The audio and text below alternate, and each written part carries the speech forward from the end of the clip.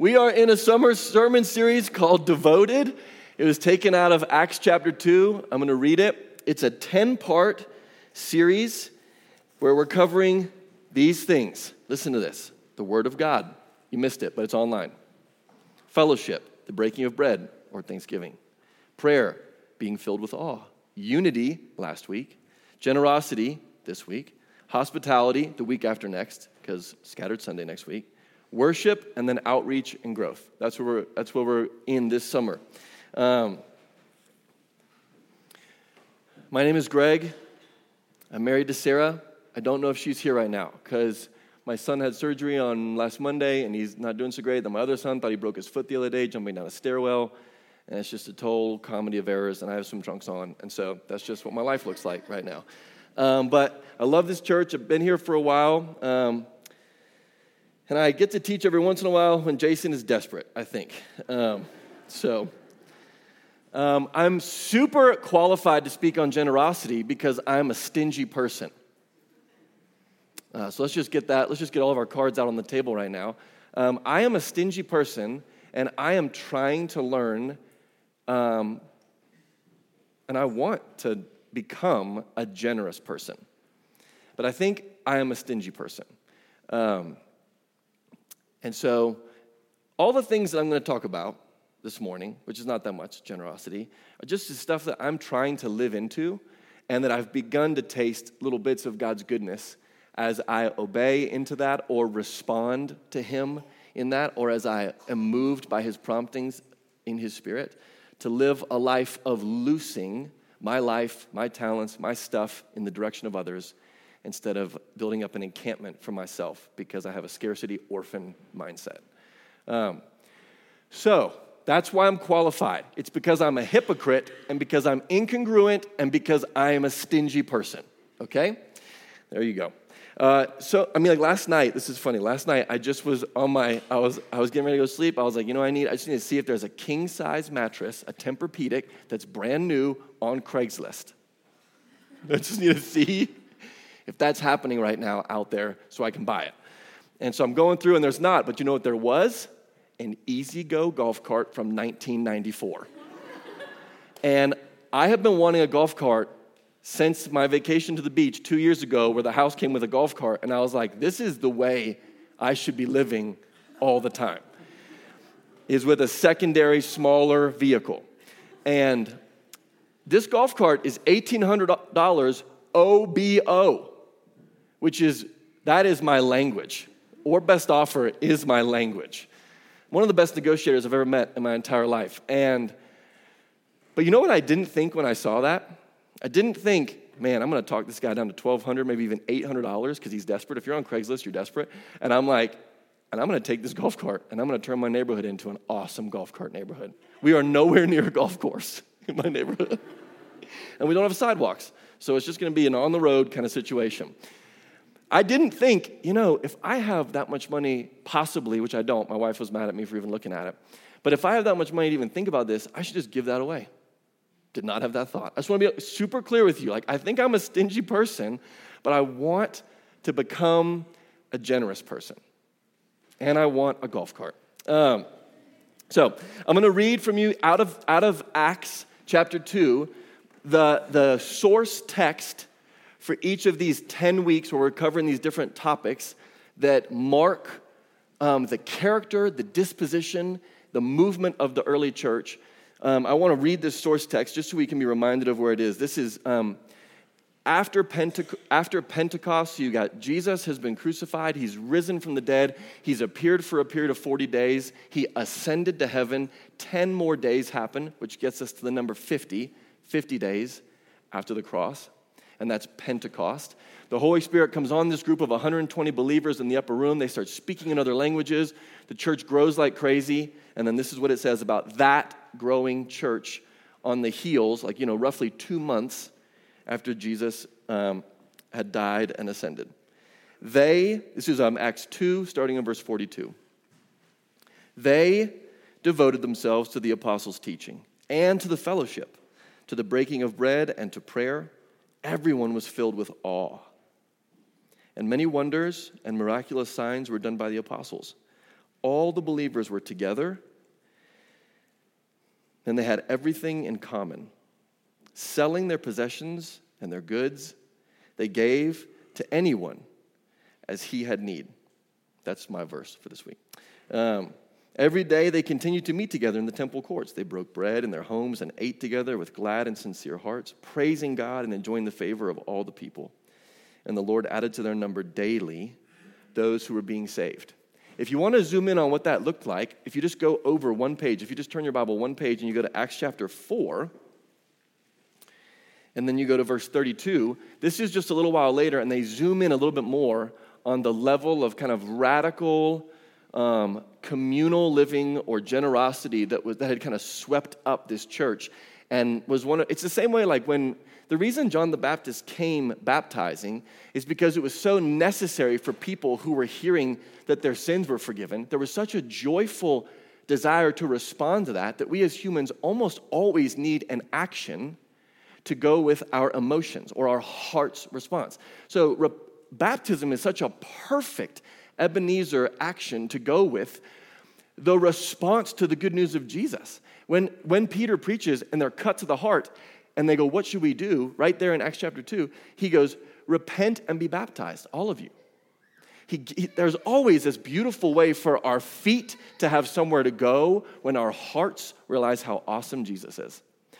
Generosity is one of those things as well. It's one of these like bubbling up responses that we find time and time again in Scripture as people are responding to the provision, the liberality of God, the generous heart of God.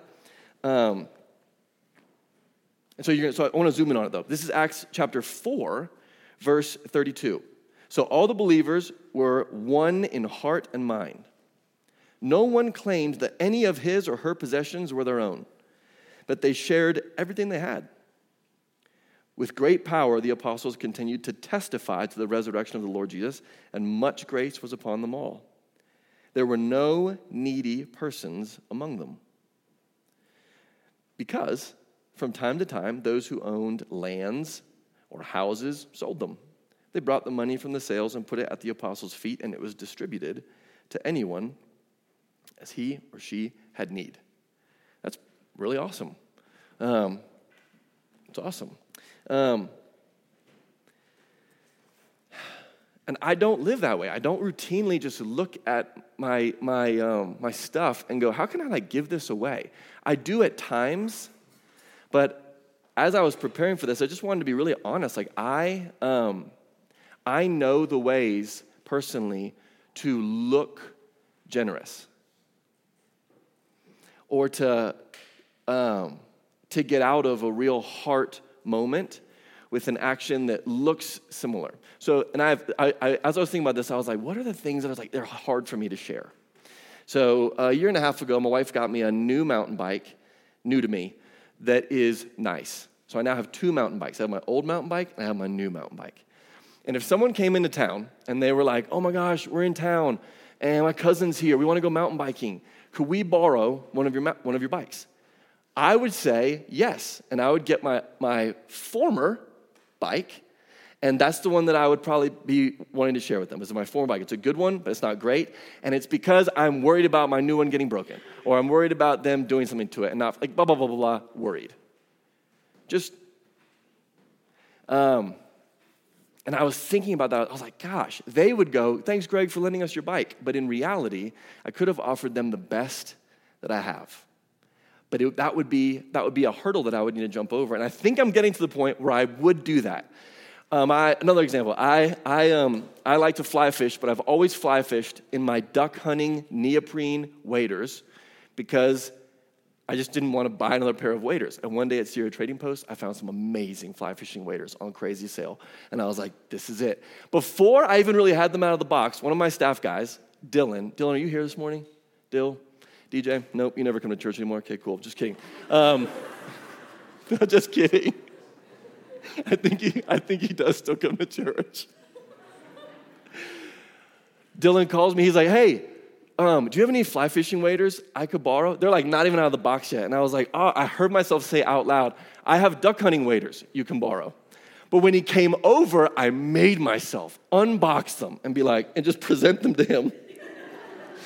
And I was like, just, don't change clothes on the gravel parking lot because it'll put a hole in the booties and you'll ruin them. And I'm a stingy person, but I'm trying to obey Jesus towards becoming someone who is set free. I don't want to love my stuff. I'll tell you why in just a second. The most profound thing that I feel like I came up with that I feel like I stumbled across as I was just percolating on generosity as a mark of the early church, as a mark of heaven, and as an invitation and a mark of the Holy Spirit abiding in me was this. That living generously will change you because it is the way of Jesus. Living generously will change me because it is the way of Jesus. And living generously will change others because it is so radically different than the way of the world. So here's what I was thinking of. The way of the world or the way of empire or the way of hell is mine. Mine. You can see it in the temptation of Jesus when in Luke 4, if you want to look at it, Luke 4, 5 through 7, because anytime Satan opens his mouth, he is lying. Because his native tongue is lies. He opens his mouth and he goes, if you bow down and worship me, and he shows them all the splendor of all the stuff on earth, kingdoms and glory, money, sex, power, rock and roll, the whole thing. And he goes, I'll give it all to you because it's mine to give. It's mine to give. But that's not true. He was never made the Lord of heaven or earth. He's a liar. But the kingdom of men, the kingdom of empire, the kingdom of hell is ruled by mine. The way of Jesus, or the movement of the kingdom of heaven is, all that I have is yours. All that I have is yours. Think about the parable of the prodigal son. Dad, give me my inheritance now. Squanders it or loses it, depending on how you read it. Comes home. Father is so rejoiced that his lost or dead son is alive again. Huge banquet. The older son who never left and has been obedient and, being helpful is frustrated outside. The father comes to him and goes, you are always with me, and all that I have is yours. But we had to celebrate. Or you think about Jesus in the Garden of Gethsemane when he's being tempted. God, if there's any other way, would you take this cup? But not my will, but yours. Be done. Father, forgive them. They don't know what they're doing. Not, would you look at what they're doing to me? On and on and on. You will see that the kingdom of heaven is marked by all that I have is yours. God, who did not spare his own son. So I'm thinking through this juxtapositioning of mine versus all that I have is yours. And I'm watching it in the Gospels just unfold with people responding. So you think about Zacchaeus, the story of Zacchaeus, which you find, where is Zacchaeus? Luke 19. Zacchaeus, you have this port city tax collector. He's in Jericho, short guy, climbs a tree. Jesus is like, Zacchaeus, I'm coming to your house tonight. Zacchaeus is so stoked. He's so stoked. Like, whatever makes a Jewish guy go into being a tax collector in the first place is hard to understand because it's literally like ratting out your own people. You're hated. You're immediately cut off from your family, which is a big deal back then. In his home, he gets up. He goes, here and now, I give half of all that I own away. And if I've cheated anybody, which is everybody, I'm going to pay them back 4 times. And Jesus goes, we've got a new son of Abraham or something. He says something like that. It's like, it's awesome. Like, you can see that God has taken up residence because of this beautiful action that's erupted out of this person. You see it happening in the book of Acts. I see it happening in my children at times. I'm watching this happen in the lives of my children when they're stingy or generous. I nip stinginess in the bud. I try and rejoice and champion generosity because I know that it will set them free. To not have little misers, little gremlin misers, like golems, who are like, Gollum, Gollum. I mean, can you imagine if your name was Dirty Cough? Your name was Dirty Cough. Gollum. And like that's, or like this picture in a George MacDonald book called Lilith, where this woman is squeezing something so tightly that her fingernails grow into her hand. And it's just like, that is the picture of mankind without Christ, mine. My precious. And we make trash our treasure. And Christ liberates us to see himself buried in the heart, in the skin of the other. That we would go, all that I have is yours. Some theologians think that the 13th apostle was the rich young ruler, who's one of the only other people that just really specifically goes, you come and follow me. And he says no and walks away. Does anybody remember that? Where's that scene? Let me see. Matthew 19, 16 through 22. Anybody remember how that plays out? You have this rich, I think he's handsome. I think he's probably fit. I think he's a young guy. He's got it all going. He's got all the stuff available to him. And if you don't judge him too harshly, he seems like he's pretty dialed. Like he seems like he's not like a grandson or granddaughter of like the Walmart dynasty, which is like a total disaster. You got to talk to the Taylors about it in Aspen, but because big money quickly ruins people, but little money grown over time builds character. Comes up, he bows before Jesus, takes the right posture, asks the right question. What do I have to do to inherit eternal life? Jesus starts naming the 10 commandments, but avoids the ones about the 4 about God, names the 6 about other people and other stuff. And the guy's like, all these I've done since I was young. I've obeyed all these since I was young. And you're like, impossible, but I'm going to give you the benefit of the doubt. I'm going to generously assume over your life. And Jesus, it says in one of the Gospels, Jesus looked at him and he loved him. And he goes, one thing I need to talk to you about. One thing. I want you to sell all that you have and give to the poor, and you'll have treasure in heaven. And then I want you to come and follow me. And the guy turns and walks away in front of a crowd. That is hard. When you came in, like looking for, and that is a big moment. You would have thought that at least he would have like lied about it and been like, "Yep, I will do that." And then he just moves to a different city for a few years and comes back and everybody forgot about it. He's like, I will do that. It's going to be crazy for the poor people in my town as soon as I get home.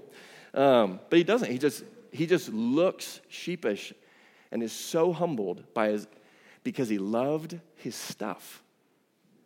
If I love my stuff, I will not end up still following Jesus. If I love my stuff, I will not end up still following Jesus at the end of all things. Because you cannot love God and money. You cannot serve 2 masters.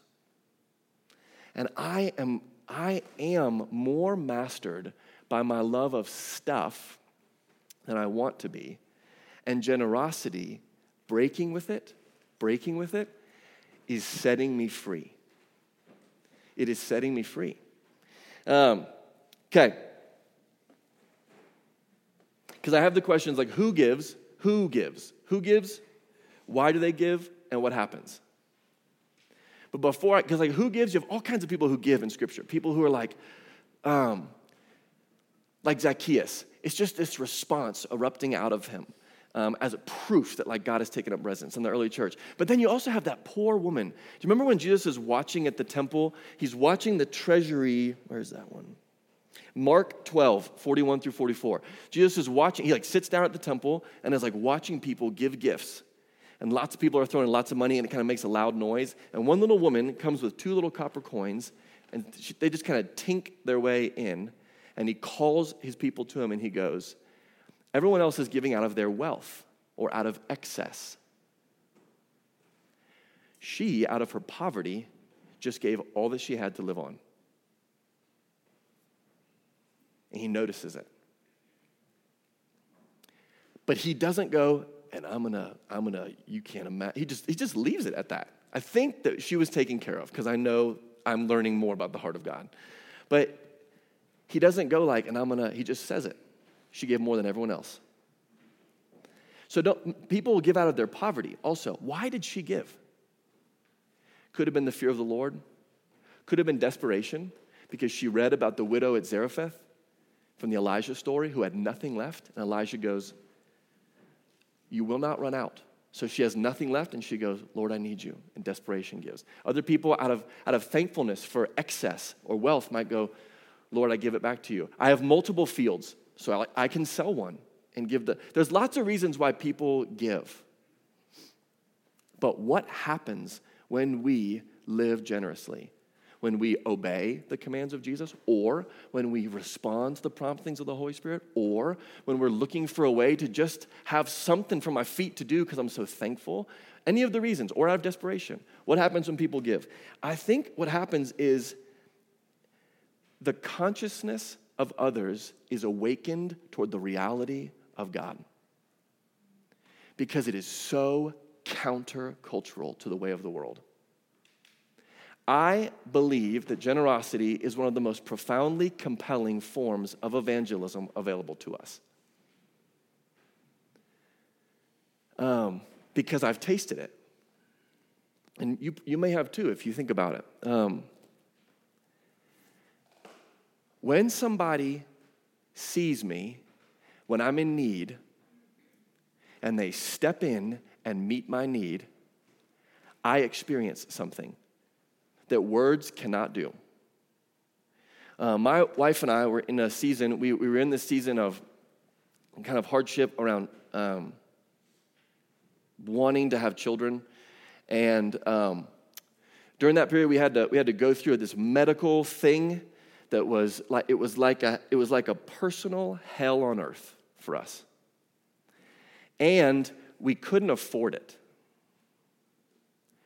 So it was this hell on earth that we also were being given a bill for that far exceeded our ability to pay. And one of my friends heard about that, and she cut a check for $10,000 and just gave it to me. And I just haven't felt so clearly that the Lord was like, I am stepping into this hell with you. And I'm paying for it. Through her willingness to do that, I clearly heard the Lord say, I am with you in this hell, and I am paying for it. Generosity awoke me in the middle of hell, my consciousness to the reality of God, even there.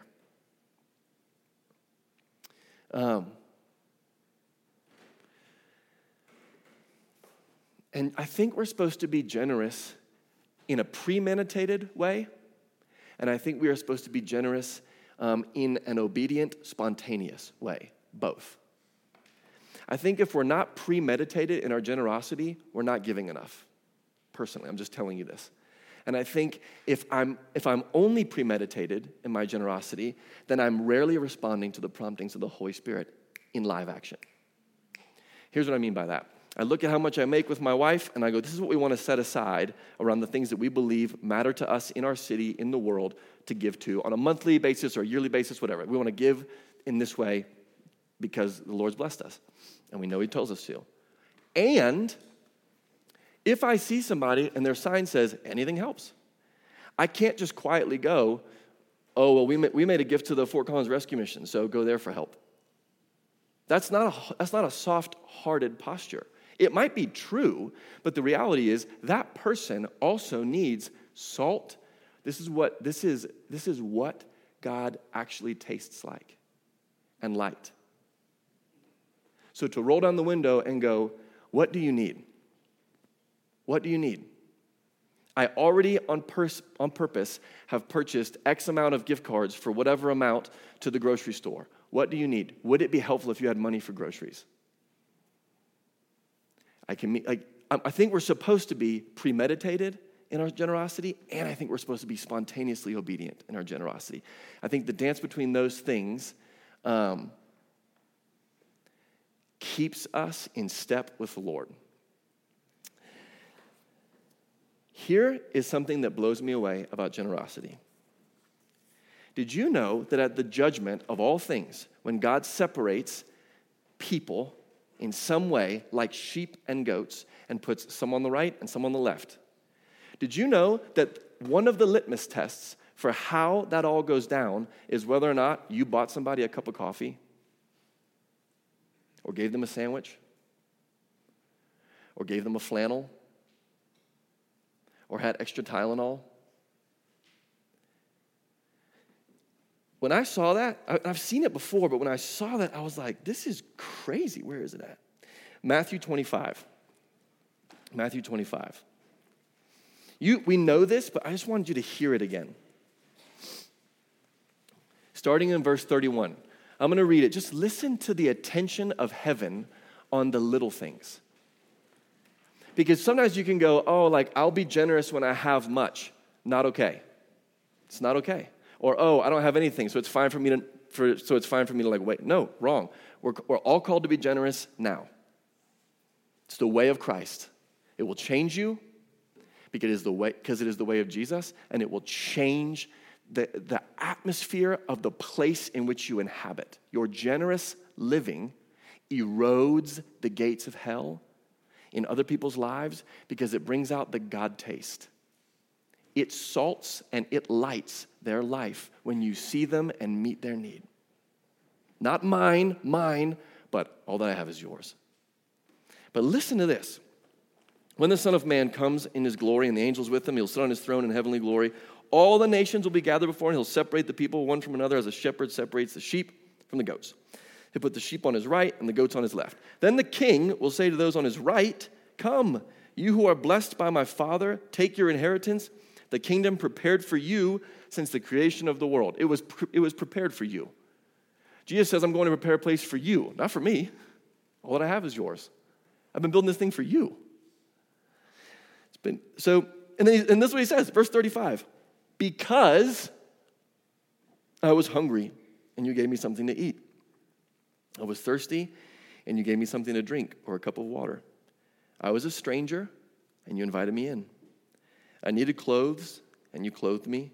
I was sick, and you looked after me. I was in prison, you came to visit me. Then the righteous will answer, Lord, when exactly did we see you hungry and feed you, or thirsty and give you something to drink? Or when did we see you a stranger and invite you in? Clothes.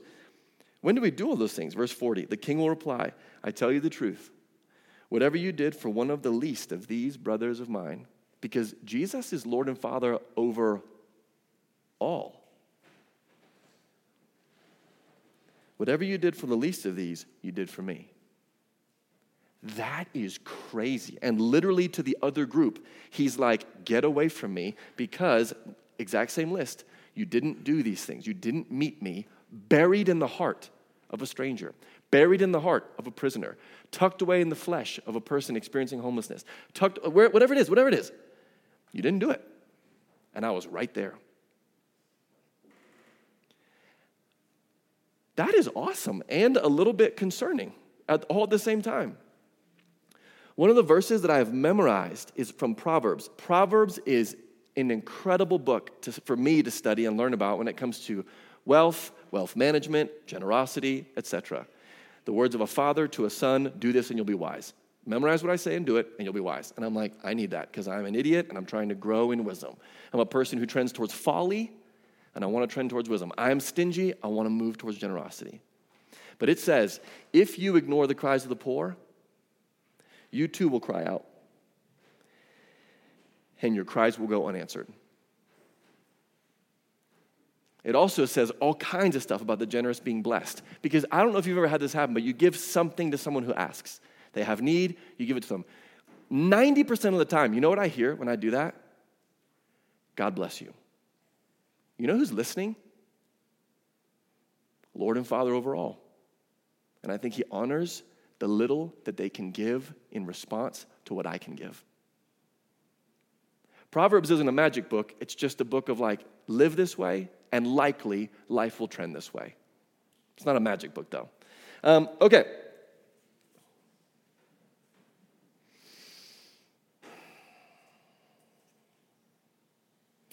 The phrase about generosity awakening the conscience of God in others is taken from, just in case that sticks out to you, that came up twice from two random people as I was prepping for this.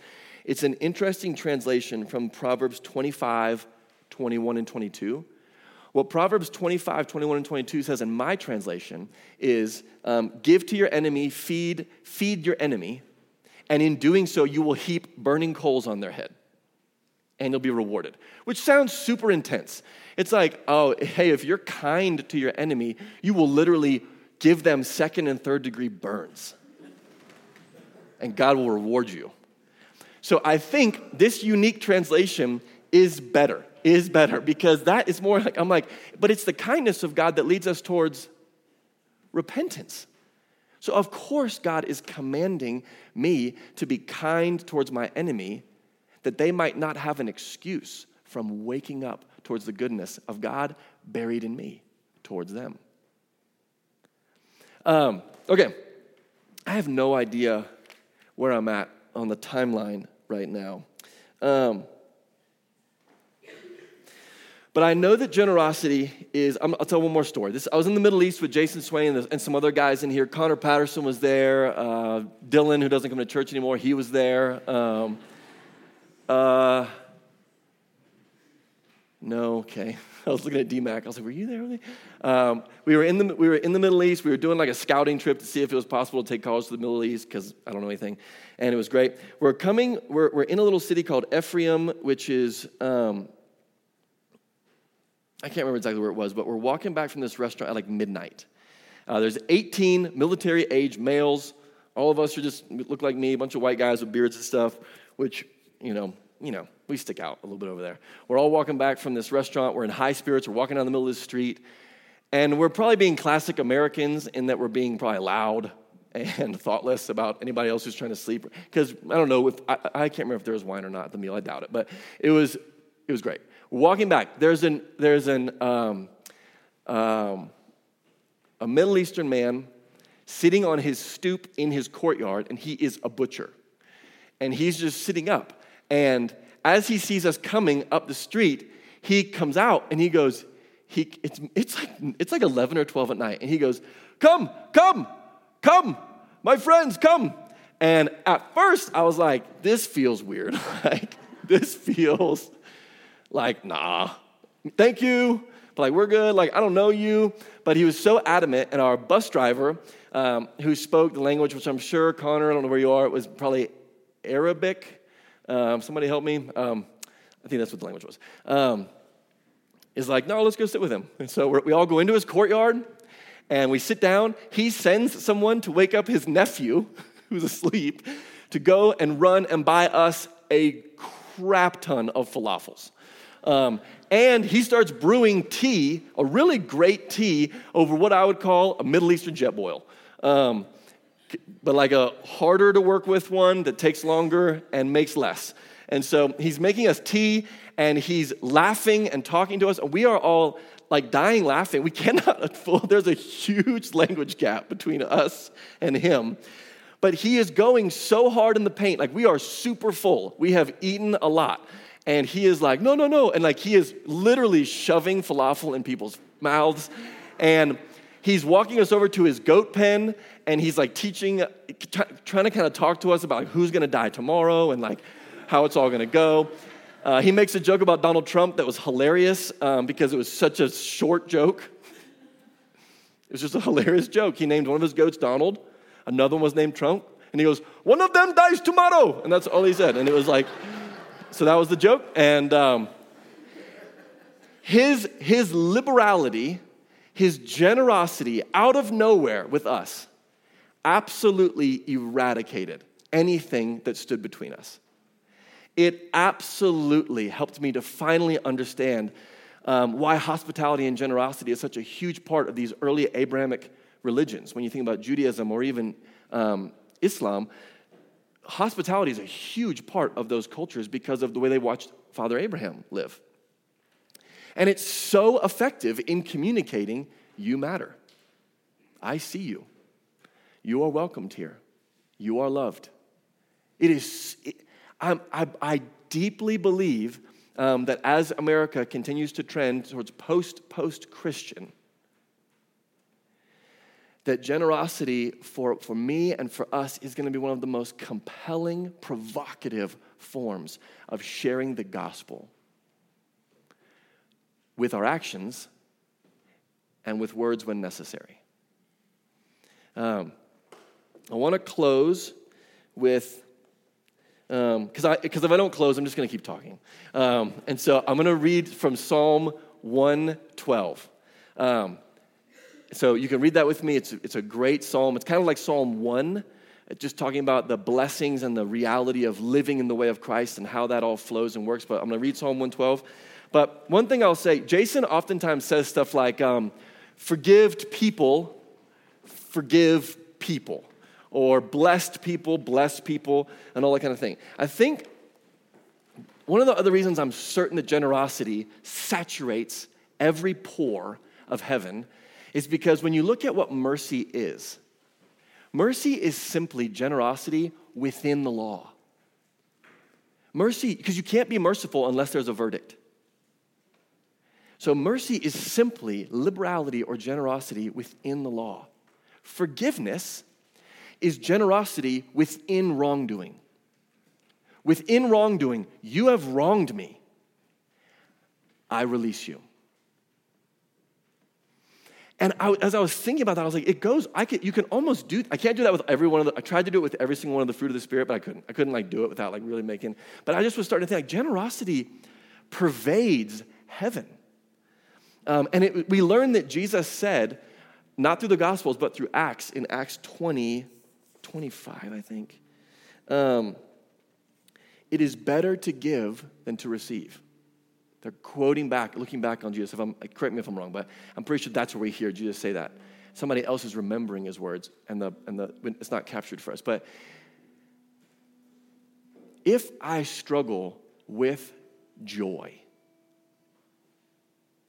the two things that I know that I do practice, I'm not telling you I'm generous yet, but I practice. I practice gratitude, and I practice generosity.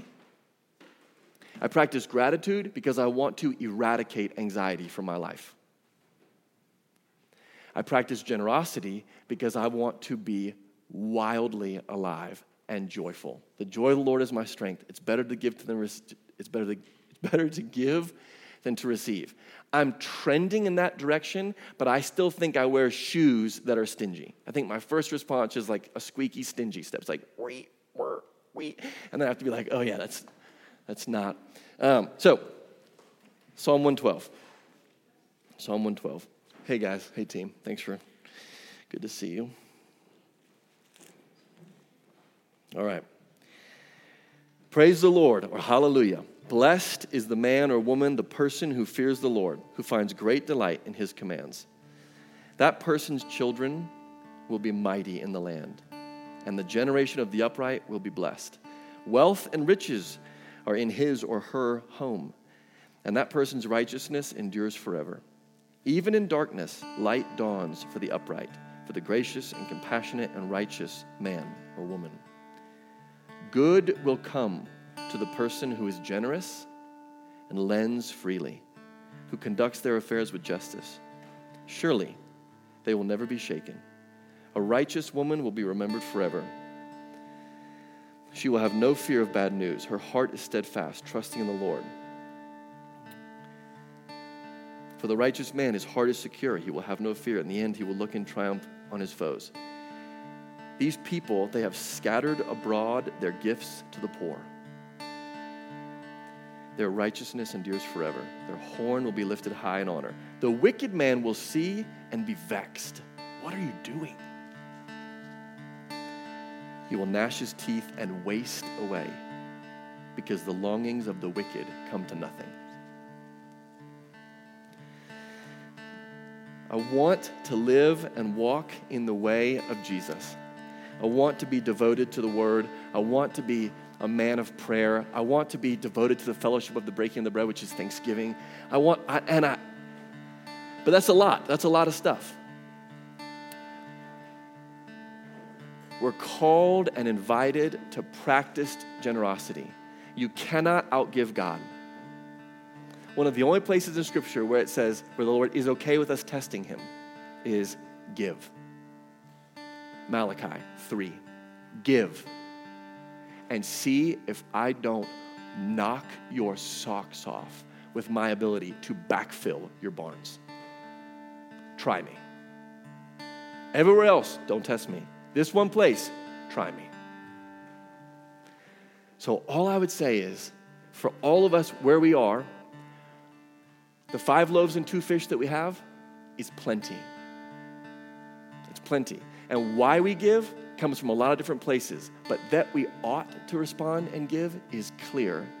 And we rob only ourselves if we continue to live in a kingdom mindset of mine versus all that I have is yours. Father, thanks for the way that you are generous with us. Thank you for your provision over our lives, your mercy, your forgiveness, your grace. Would you continue to prompt in me and in us a right response of all that I have is yours, lifting my eyes off of what I don't have to see what I might give. Father, would you set us free? We look to you. Help us to fall more in love with you. Amen.